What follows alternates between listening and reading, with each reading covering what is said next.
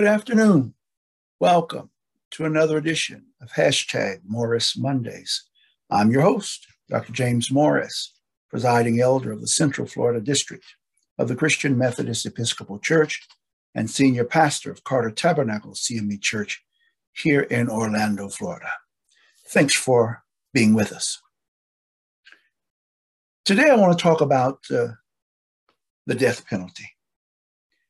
And I'm prompted to talk about it because I was asked a question just last week about what I thought about Orlando resident Markeith Lloyd, who received the death penalty.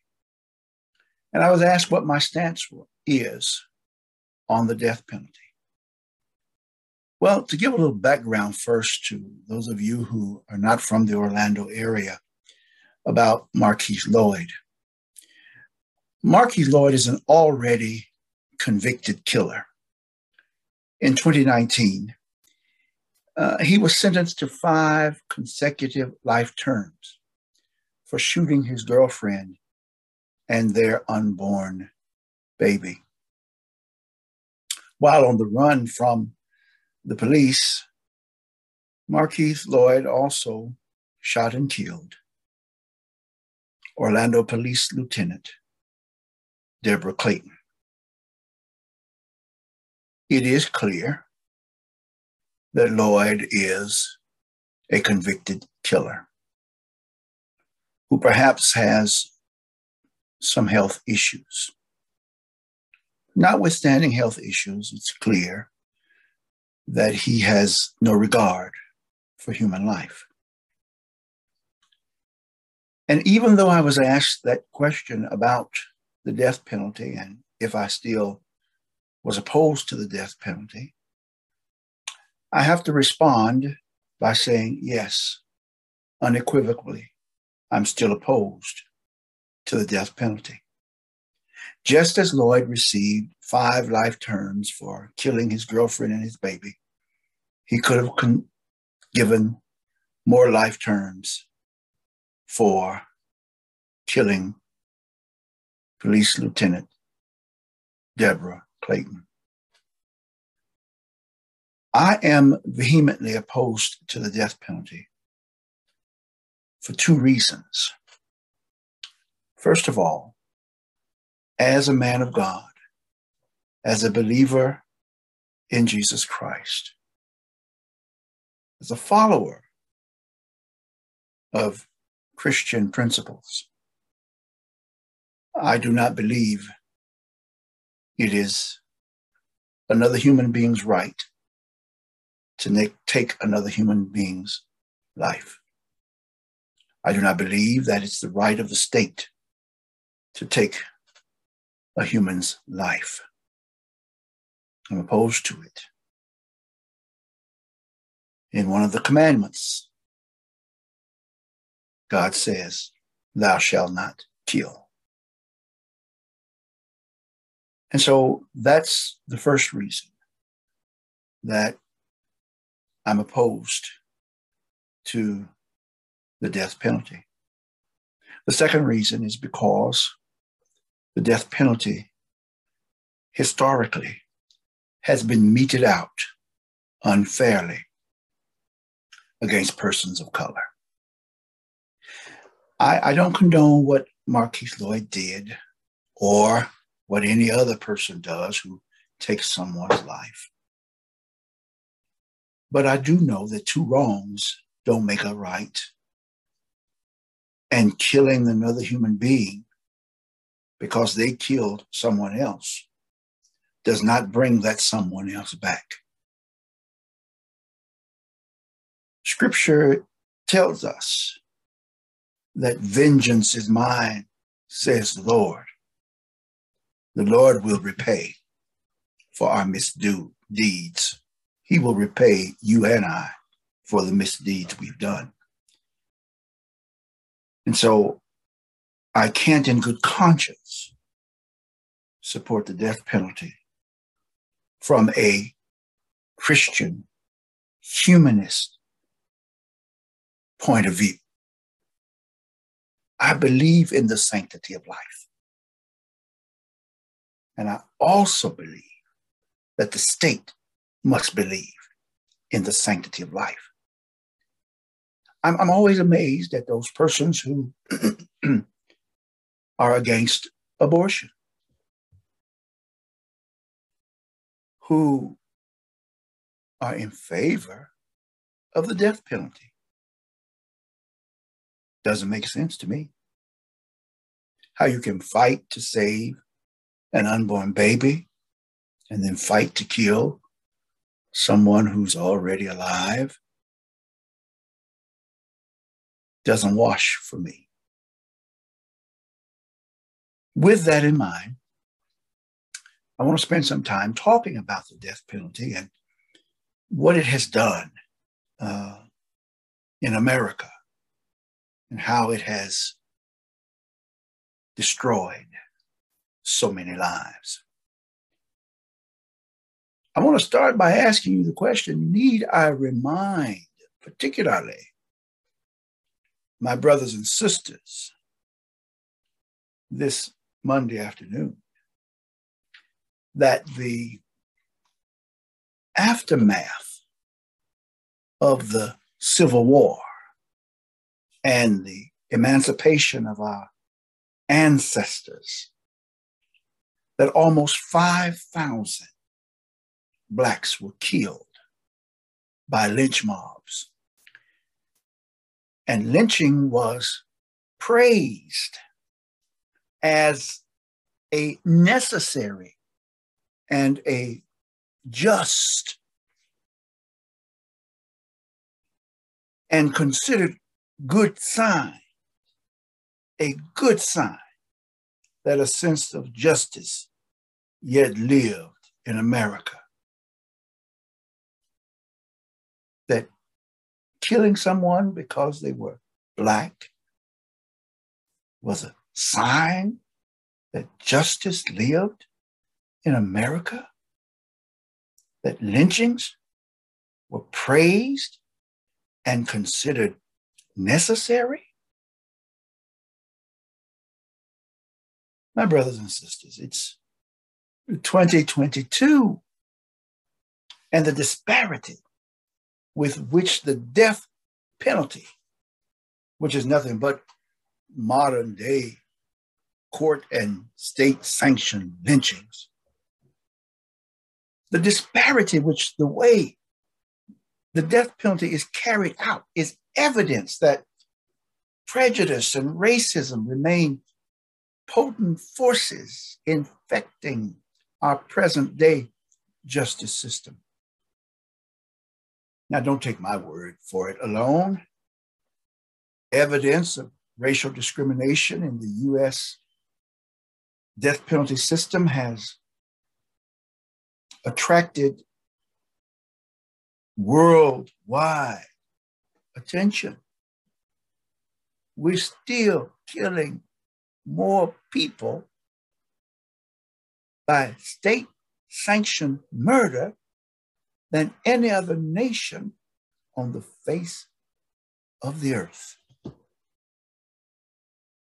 So much so until I recall in 1996, there was the International Commission of Jurists, whose members included respected judges from around the world. They visited the United States and researched the way in which the death penalty was used on American soil. And here's what they reported. And I read from the report. Quote, the administration of capital punishment in the United States continues to be discriminatory and unjust, and hence arbitrary, based upon race. And then more recently, the United Nations Special Rapporteur on extrajudicial summary and arbitrary executions, that commission filed a report with the UN Commission on Human Rights. And this is what they said, and I quote from their report: race, ethnic origin, and economic status appear to be key determinants of who will and who will not receive a sentence of death, end quote. Folks, court records across the width and breadth of this nation are replete with the blatant racism that has infected our system of jurisprudence. In countless death penalty cases, the use of derogatory slurs kindled the flames of prejudice and has allowed jurors to judge harshly young Black men and women who they want to make scapegoats for the cancer of crime that has permeated American society. It was U.S. Supreme Court Justice William Brennan who said in 1987, he said, "It's tempting to pretend that minorities on death row share a fate in no way connected to our own. It's tempting to pretend that," he said, "that our treatment of them sounds no echoes beyond the chambers in which they die. Such an illusion," Justice Brennan went on to say, "is ultimately corrosive, for the reverberations of injustice are not easily confined." What a brilliant statement from a brilliant legal scholar who said that America cannot act as if minorities on death row share a fate that is not connected to everyone else's.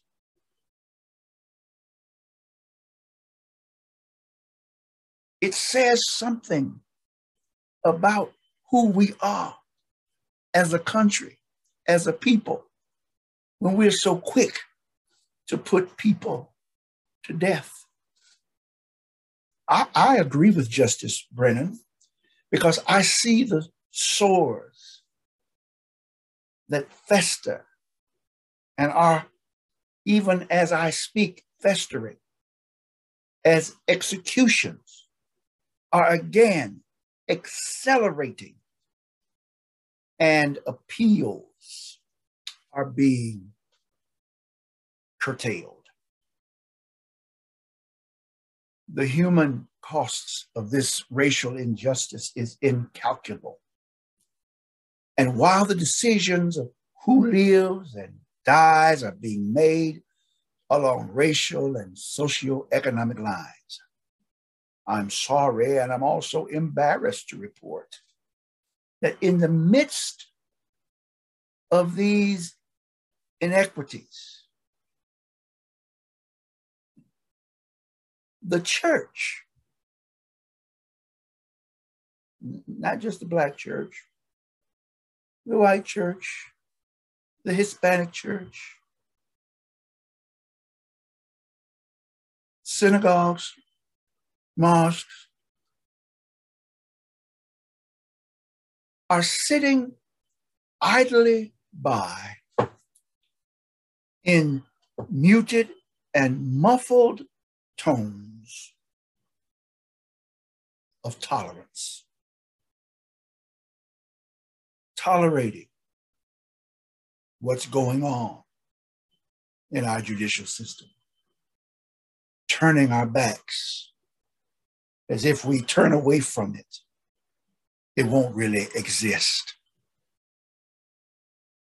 We're busy calling for peace, peace, when there is no peace. The church, the community of faith, and the faithful must speak out for the countless numbers of death row inmates and their families who are also victims of this unfair, unjust system. These persons are all victims who the broader American society wishes to banish from not only society, but from the human community as well. Those whose voices are too faint to be heard above a segment of our society who demand punishment and punishment by death. Those voices, those muted and muffled Black voices must be heard. And it's time for the church to declare that majoritarian choruses must not alone dictate the conditions of American social life. You see, it is my contention that we must support any and all agencies, organizations, and groups and movements who stand in opposition to the death penalty. Those groups who cherish democratic traditions over ugly customs and biases that seek to kill those who have committed a crime against society and other persons. The church must stand in solidarity with those organizations and say the death penalty should be done away with.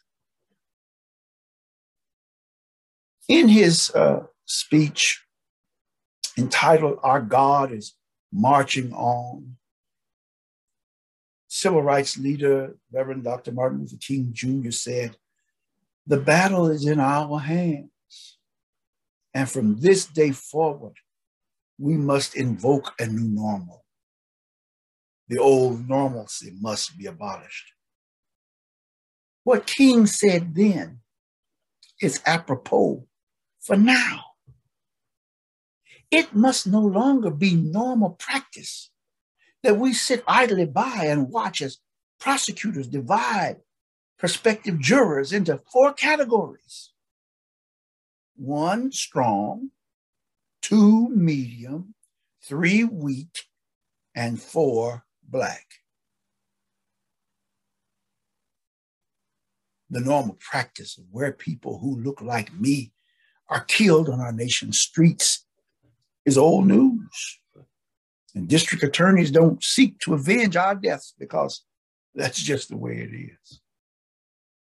That's a normal that must be changed. Well, how do we change this? How do we get the death penalty abolished, or at least where it's meted out fairly? How do we make the changes that need to be made? We make them by filling out ballot boxes. The midterm elections and local elections are on the distant horizon. My brothers and sisters of all races who agree with this thinking must vote, and vote in huge numbers.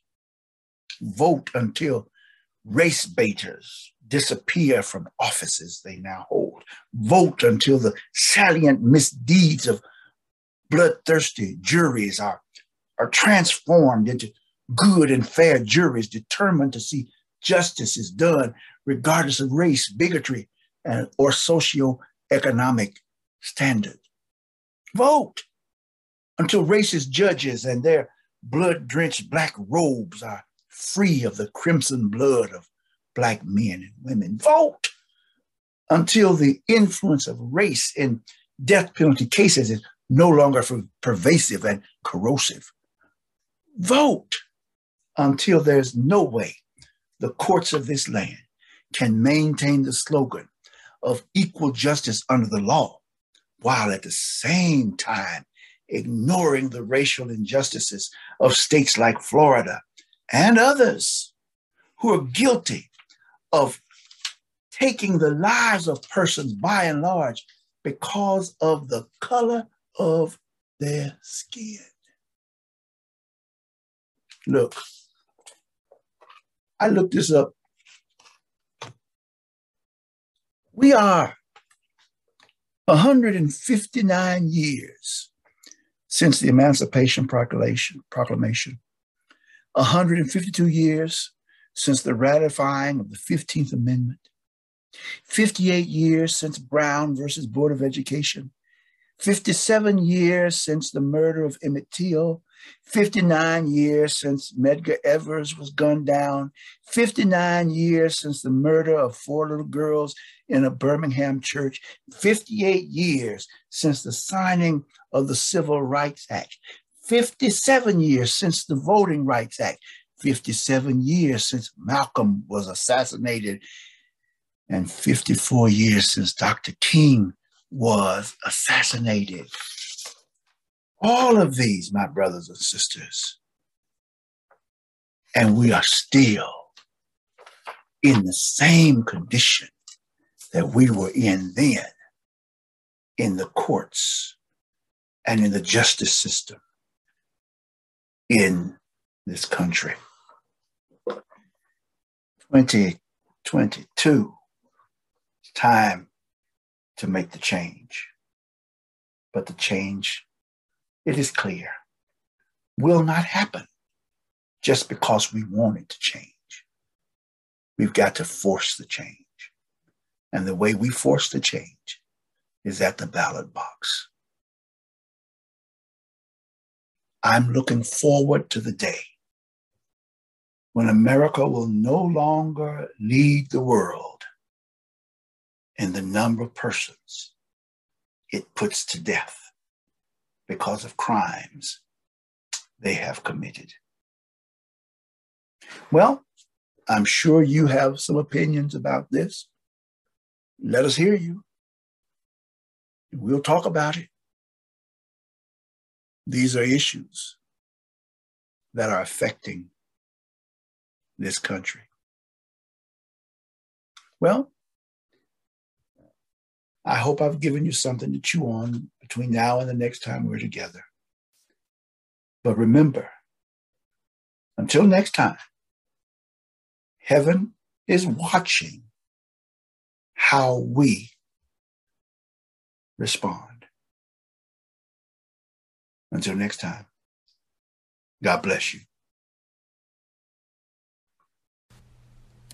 You can listen to the latest episode of Morris Mondays via Apple Podcasts, Google Podcasts, Spotify, Anchor, and where other podcast outlets are available.